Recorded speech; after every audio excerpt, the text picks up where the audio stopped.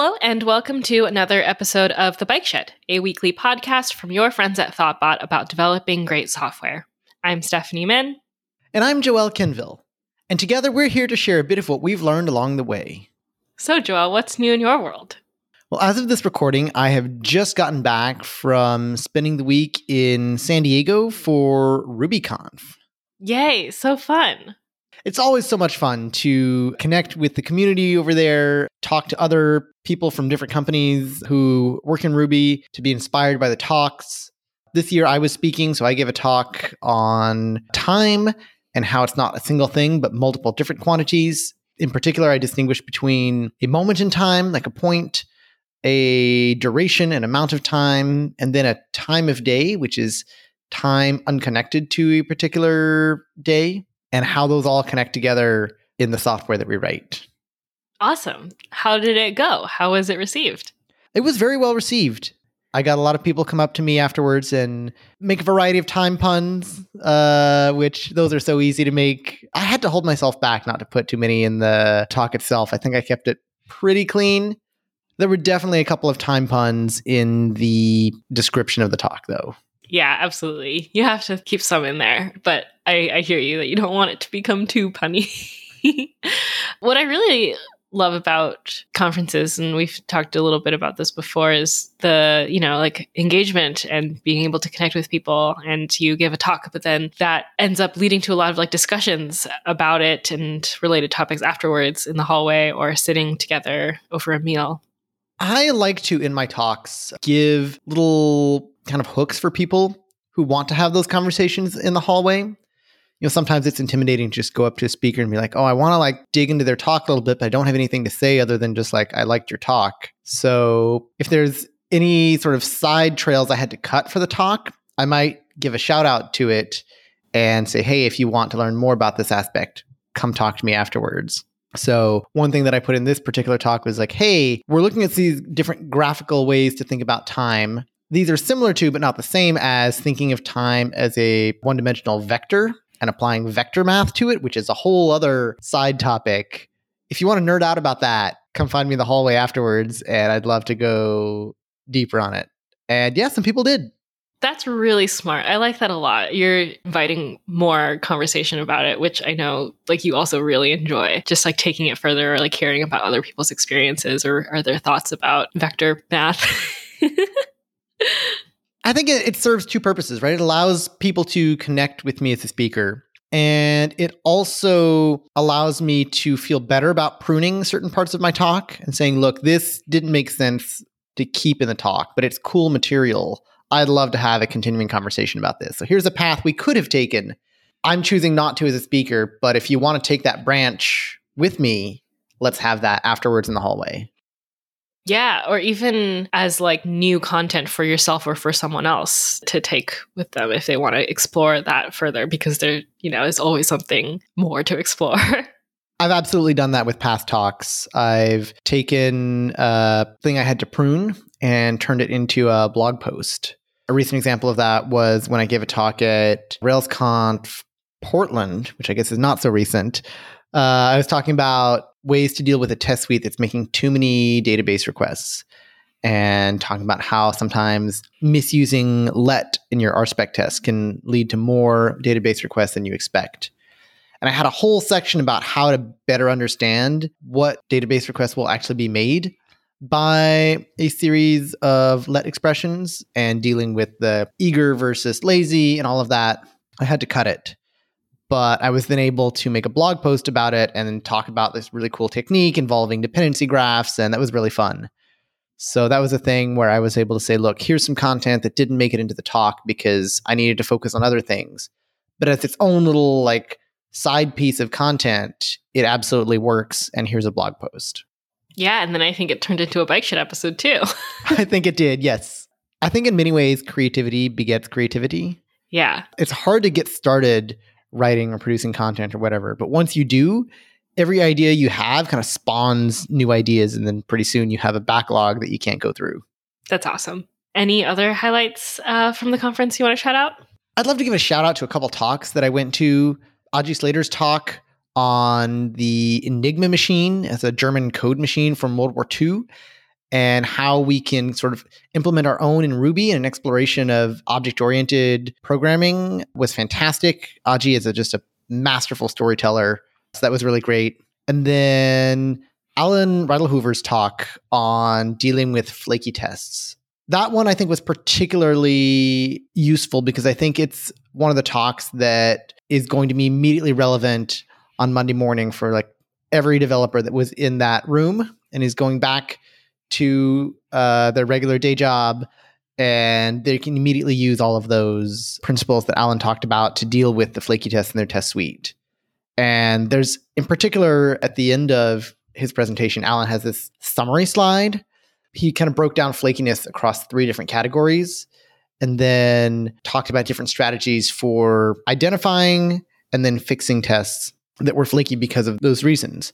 And he has this table where he sort of summarizes basically the entire talk. And I feel like that's the kind of thing that I'm going to save as a cheat sheet, and that can be like, I'm going to link to this and share it all over because it's really useful. Alan's already put his slides up online, so I'll link to that particular slide in the show notes because I think that all of you would benefit from seeing that. The talks themselves are recorded, but they're not going to be out for a couple of weeks. I'm sure when they do, we're going to go through and watch some and probably comment on some of the talks as well. So Stephanie, what is new in your world?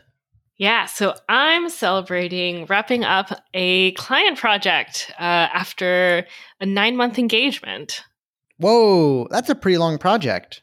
Yeah, that's definitely on the longer side for Thoughtbot. And I don't know, just like feeling really excited for a change, feeling really, proud of kind of like all of the work that we had done.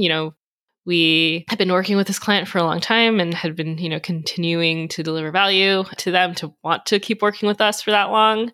But I'm, just looking forward to a refresh. And I think that's one of my favorite things about consulting is that, you can inject something new into your work life at a kind of regular cadence. And at least for me, that's really important in reducing or like preventing the burnout. So this time around, I kind of started to notice in other people too, like my manager, that I was maybe losing a bit of steam on this client project because I had been working on it for so long. And part of, what success at Thoughtbot means is that like we as employees are also feeling fulfilled, right? And, what are the different ways that we can try to make sure that that remains the case, and kind of rotating folks on different projects and kind of making sure that things do feel fresh and exciting is really important. And so I feel very grateful that other people were able to point that out for me too. When I wasn't even fully realizing it, I had people checking in on me and being like, hey, like you've been on this for a while now. Kind of what I've been hearing is that like maybe you do need something new. I'm just excited to get that change. How do you find the balance between sort of feeling fulfilled and maybe, finding that point where maybe you're feeling you're running out of steam versus, some projects are really complex, take a while to ramp up. You want to feel productive. You want to feel like you have contributed in a significant way to a project. How do you navigate that balance? Yeah. So the flip side is like, I also don't think I would enjoy having to be changing projects all the time, like every couple of months. That maybe is a little too much for me because I do like to, on our team Boost, we embed on our team. We get to know our teammates. We are like building relationships with them and supporting them and teaching them. And all of that is really also fulfilling for me, but you can't really do that as much if you're on more shorter term engagements. And then all of that like becomes worthwhile, right? Once you're kind of in that like maybe 4, 5, 6 month period where you're like, you've finally gotten your groove and you're like, I'm contributing. I know how this team works. I can start to see patterns or like maybe opportunities or gaps. And that is all really cool. And I think also another part of what I really like about being on Boost. But yeah, I think that losing steam feeling, I started to identify like I didn't have as much energy or excitement to push forward change when you kind of get a little bit too comfortable or start to get that feeling of, well, these things are the way they are. Right. I've now identified that is kind of like a signal, right? Maybe time for a new project. Right. Like starting to feel a little bit less motivated or like less excited to push myself and push the team a little bit in areas that it needs to be pushed. And so that might be a good time for someone else, a thoughtbot, to like rotate in or maybe kind of close the chapter on what we've been able to do for a client. It's hard to be at 100% all the time and sort of always have that motivation to push things to the max. And yeah, variety definitely helps with that. How do you feel about finding signals that maybe you need a break, maybe not from the project, but just in general, the idea of taking PTO or having kind of a rest day? Oh, yeah. I this year have tried out taking time off, but not going anywhere, just like being at home, but being on vacation. And that was really great because then it was kind of like less about like, oh, I want to take this trip in this time of year to this place, and more like, oh, I need some rest, or like I just need a little break. And that can be at home, right? Maybe during the day, I'm able to do stuff that I keep putting off, or trying out new things that I just can't seem to find the time to do during my normal work schedule. So that has been fun. I think, yeah, sometimes for me, I will sort of hit that moment where I feel like I don't have the ability to give 100%. And sometimes that can be a signal to be like, hey, have you taken any time off recently? Maybe you should schedule something, because being able to refresh, even short term, can sort of give an extra boost of energy in a way where maybe it's not time for a rotation yet. But just taking a little bit of a break in there can sort of, I guess, extend the time where I feel like I'm contributing at the level that I want to be. Yeah. And I actually want to point out that a lot of that can also be like investing in your life outside of work too, so that you can come to work with a different approach. I've mentioned the month that I spent in the Hudson Valley in New York. And like when I was there, I felt like so different. I was, just like so much more excited about all the like novel things that I was experiencing, that I could show up to work and be like, oh yeah, like I'm feeling good today. So I have all this, energy to bring to the tasks that I have at work. And yeah, so even though it wasn't necessarily time off, it was investing in other things in my life that then brought that refresh at work, even though nothing at work really changed. I think there's something to be said for the sort of energy boost you get from novelty and change. And some of that you get it from maybe rotating to a different project. But like you were saying, you can change your environment and that can happen as well. And sometimes it's going halfway across the country to live in a place for a month. I sometimes do that in a smaller way by saying, oh, I'm going to work this morning from a coffee shop or something like that. And just say, look, by changing the environment, I can maybe get some focus or some energy that I wouldn't have if I were just doing same old, same old. Yeah, that's a great point.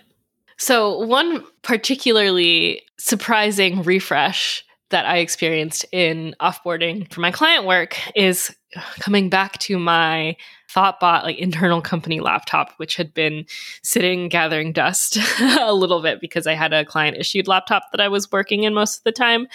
And yeah, I didn't realize how different it would feel. I had, gotten everything set up on my, my ThoughtBot computer just the way that I liked it, stuff that I'd never kind of bothered to set up on my other client-issued laptop. And then I came back to it, and then it ended up being a little bit surprising. I was like, oh, the icons are smaller on this computer than the other computer.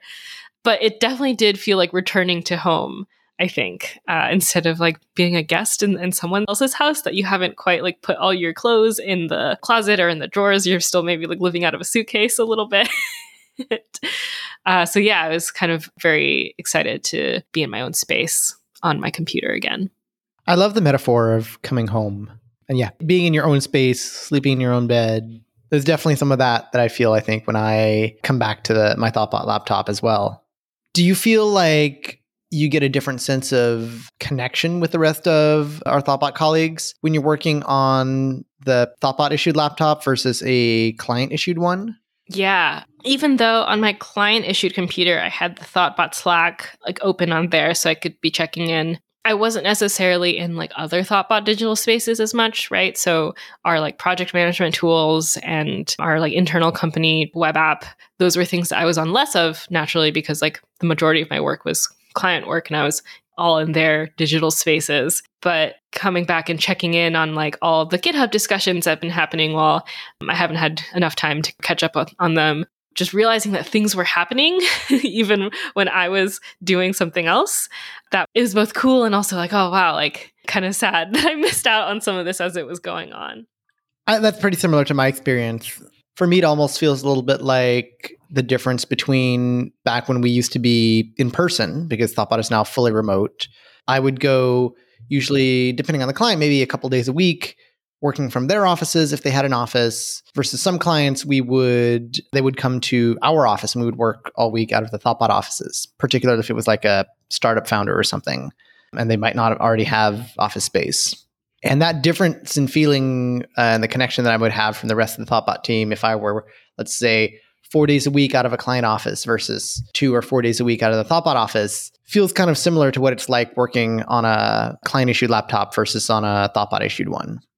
Another thing that I guess I forgot about or like wasn't expecting to do was all the cleanup, just the updating of things on my laptop as I kind of had it been sitting.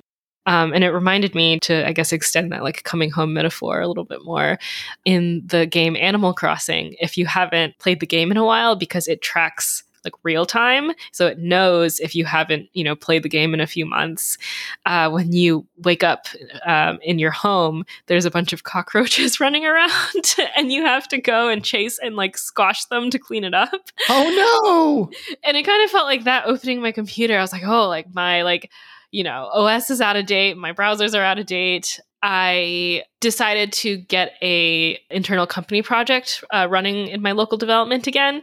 And I had to update so many things, like install the new Ruby version that the app had, been upgraded to, and upgrade like OpenSSL and all of that stuff on my machine to, get the app running again. And like I mentioned earlier, just the idea of like, oh yeah, this has evolved and changed like without me was just, interesting to see, and catching myself up to speed on that was not trivial work. So yeah, like all that maintenance stuff, still got to do it. It's like the digital cleanup, right? Exactly. So you mentioned that on the client machine, you still had the Thoughtbot Slack, so you're able to keep up at least some messages there on one device. I'm curious about the experience maybe going the other way. How much does Thoughtbot stuff bleed into your personal devices, if at all? Barely. I am very strict about that, I think. I used to have Slack on my phone, I don't know, just like in an earlier time in my career, but now I have it a rule to keep it off. I think the only thing that I have is my calendar. So no email either. Like that is something that I like don't like to check on my personal time. Yeah, so it really just is calendar, just in case I'm like out in the morning and need to be like, oh, when's my first meeting? But I will say that the one kind of silly thing is that I also refuse to sign into my Google account for work. So I just have the calendar like added to my personal calendar, but all the events are private, so I can't actually see what the events are. I just know that I have something going on at like 10 a.m., so I gotta make sure I'm back home by then. Which is not so ideal, but at the risk of being signed in and having other things bleed into my personal devices, I am just living with that for now. What I'm hearing is that I could put some mystery events on your calendar and you would have a fun surprise in the morning because you wouldn't know what it is. Yeah, that is true. If you put like a meeting at like 8 a.m. and then I'm like, oh no, what's this? And then I arrive and it's just like a fun prank meeting. So, you were talking about how you're at the conference this week, and I'm wondering how connected were you to work life? Not very. I tried to be very present in the moment at the conference.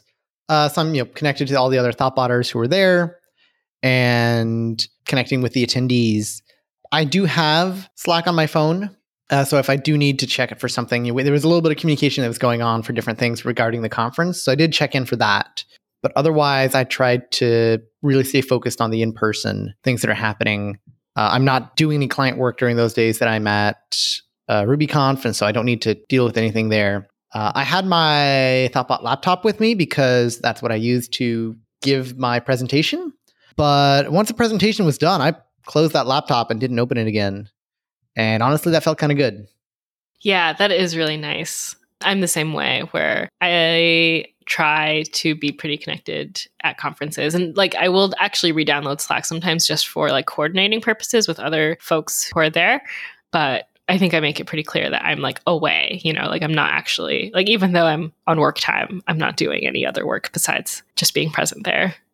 So you mentioned the idea of work time. Do you have like a pretty strict boundary between personal time and work time, and like trying not to allow either to bleed into each other?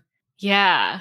Can't remember if I've mentioned this on the show. I think I have, but I'm going to again, because one of my favorite things that I picked up from the Bike Shed back when Chris Toomey and Steph McCary were hosting the show is Chris had like a little ritual that he would do every day to signal that he was done with work. He would close his laptop and say, schedule shutdown complete, I think. And I've started adopting it because then it helps me be like, I'm not going to reopen my laptop after this because I have said the words. And even if I think of something that I maybe need to add to my to-do list, I will, instead of opening my computer and adding to my like whatever digital to-do list, I will like write it down on a piece of paper instead, for the sake of, not risking getting sucked back into, whatever might be going on after the time that I've like decided that I need to be done.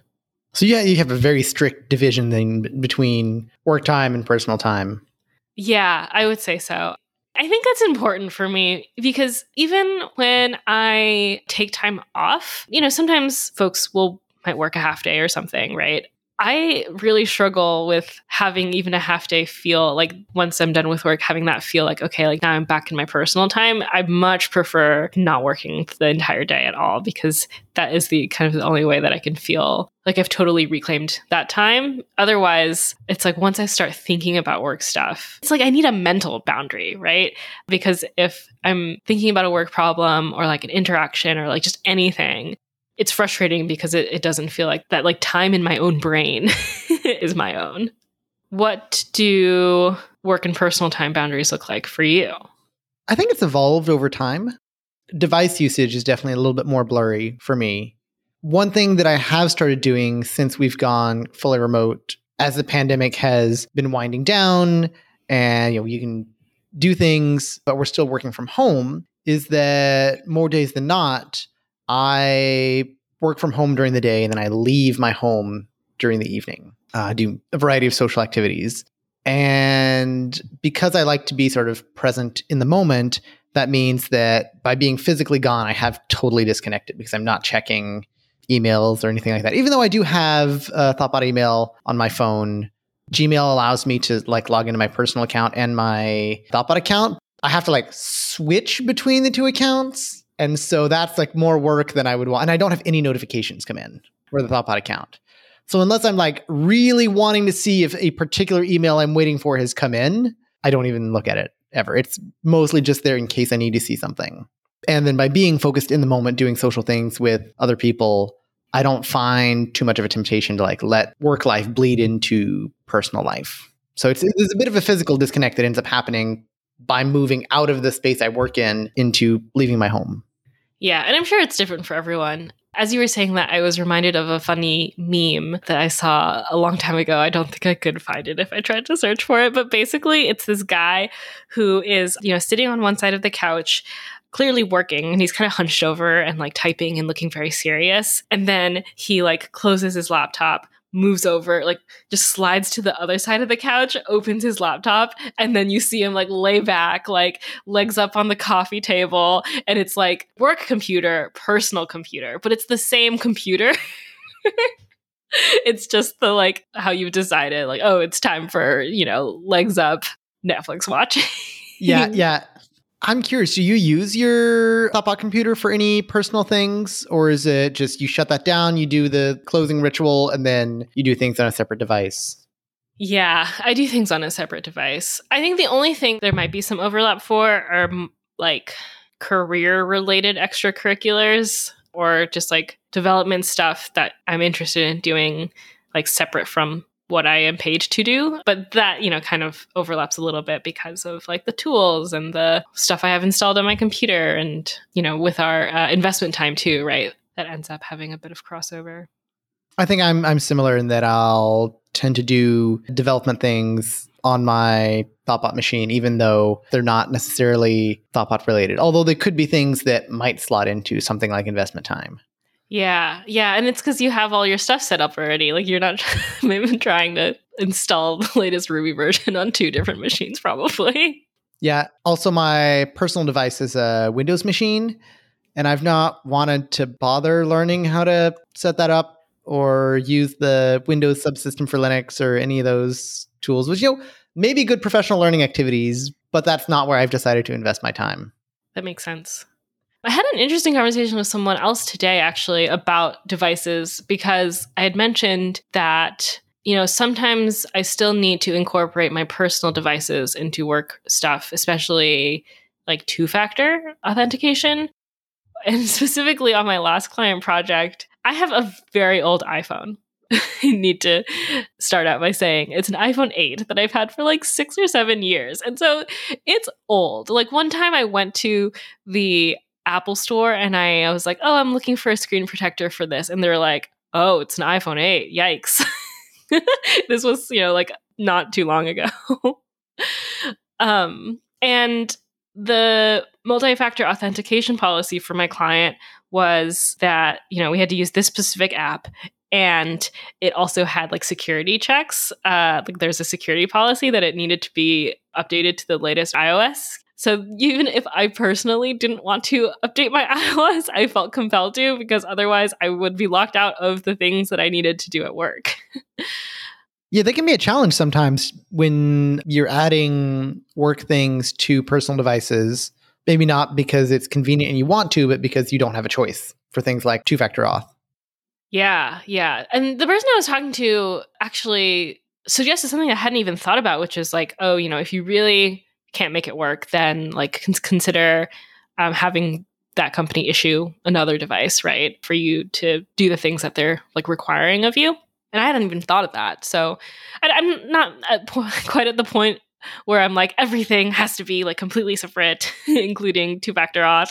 But I don't know, something to consider. Like maybe that might be a place I get to if I'm feeling like I really want to keep those boundaries strict. I think it's interesting because, when you think of the kind of work that we do, it's like, oh, we work with computers.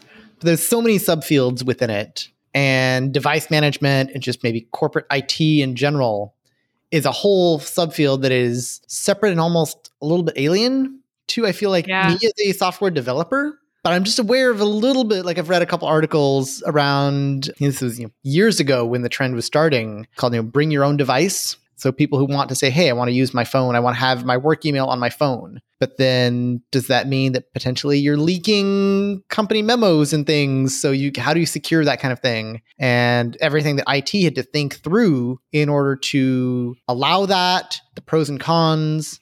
So I think we're just kind of, as users of that system, touching the surface of it. But there's a lot of thought and discussion that as an industry, the kind of corporate IT folks have gone through to struggle with how to balance a lot of those things. Yeah, I bet there's a lot of complexity or nuance there.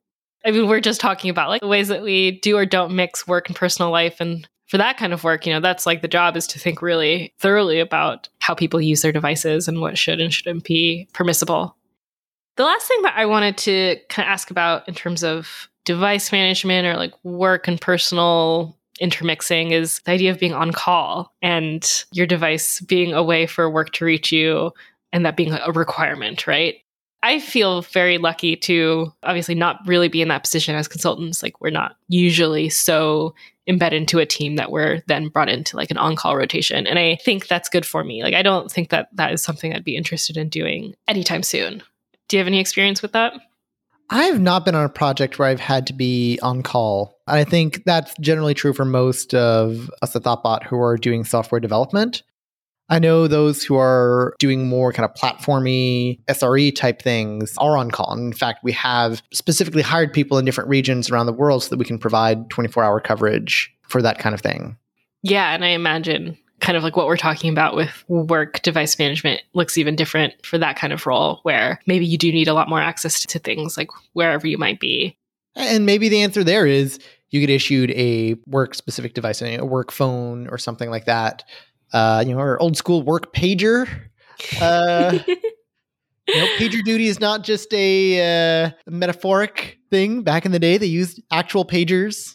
Yeah, that would be very funny. So yeah, I can't speak to it from personal experience, but I could imagine that maybe some of the dynamics there might be a little bit different. And, for some people, maybe it's fine to just have an app on your phone that pings you when something happens and you have to be on call, and you're able to be present while waiting, like in case you get pinged, but also let it go while you're on call. I can imagine that's like a really like weird kind of like shadow, like working, not working experience that I can't really speak to because I've not been in that position. Yeah, as you were saying that, I also had the thought that like our ability to step away from work and our devices is also very much dependent on like a company culture and those types of factors, right? Where, it is okay for me to not be able to look at that stuff and just come back to it Monday morning. And I am very grateful for that because I recognize that like not everyone is in that position where there might be a lot more pressure or urgency to be on top of that. But right now, for this time in my life, like that's kind of how I like to work. I think it kind of sits at the intersection of a few different things, right? There's sort of where you are personally. It might be a combination like personality and maybe like mental health, things like that, how you respond to how sharp or blurry those lines between work and personal life can be. Like you said, it's also an element of company culture. If there's a company culture that's really pushing to get into your personal life, maybe you need firmer boundaries. And then, finally, what we spent most of this episode talking about, technical solutions, whether that's like physically separating everything such that there are two devices and you close down your laptop and you're done for the day. And whether or not you allow any apps on your personal phone to carry with you after you leave for the day. So I think at the intersection of those three and is sort of how you're going to experience that. And every person is going to be a little bit different because those three, I guess I'm thinking of a Venn diagram. Those three circles are going to be different for everyone. Yeah, that makes complete sense. On that note, shall we wrap up? Let's wrap up. Show notes for this episode can be found at bikeshed.fm.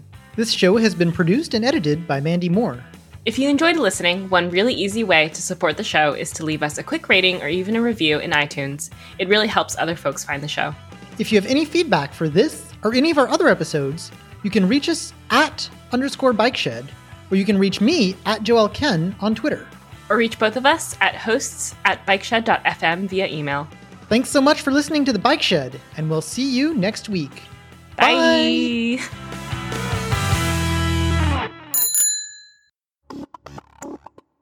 Did you know Thoughtbot has a referral program? If you introduce us to someone looking for a design or development partner, we will compensate you if they decide to work with us. More info on our website at tbot.io/referral, or you can email us at referrals@thoughtbot.com with any questions.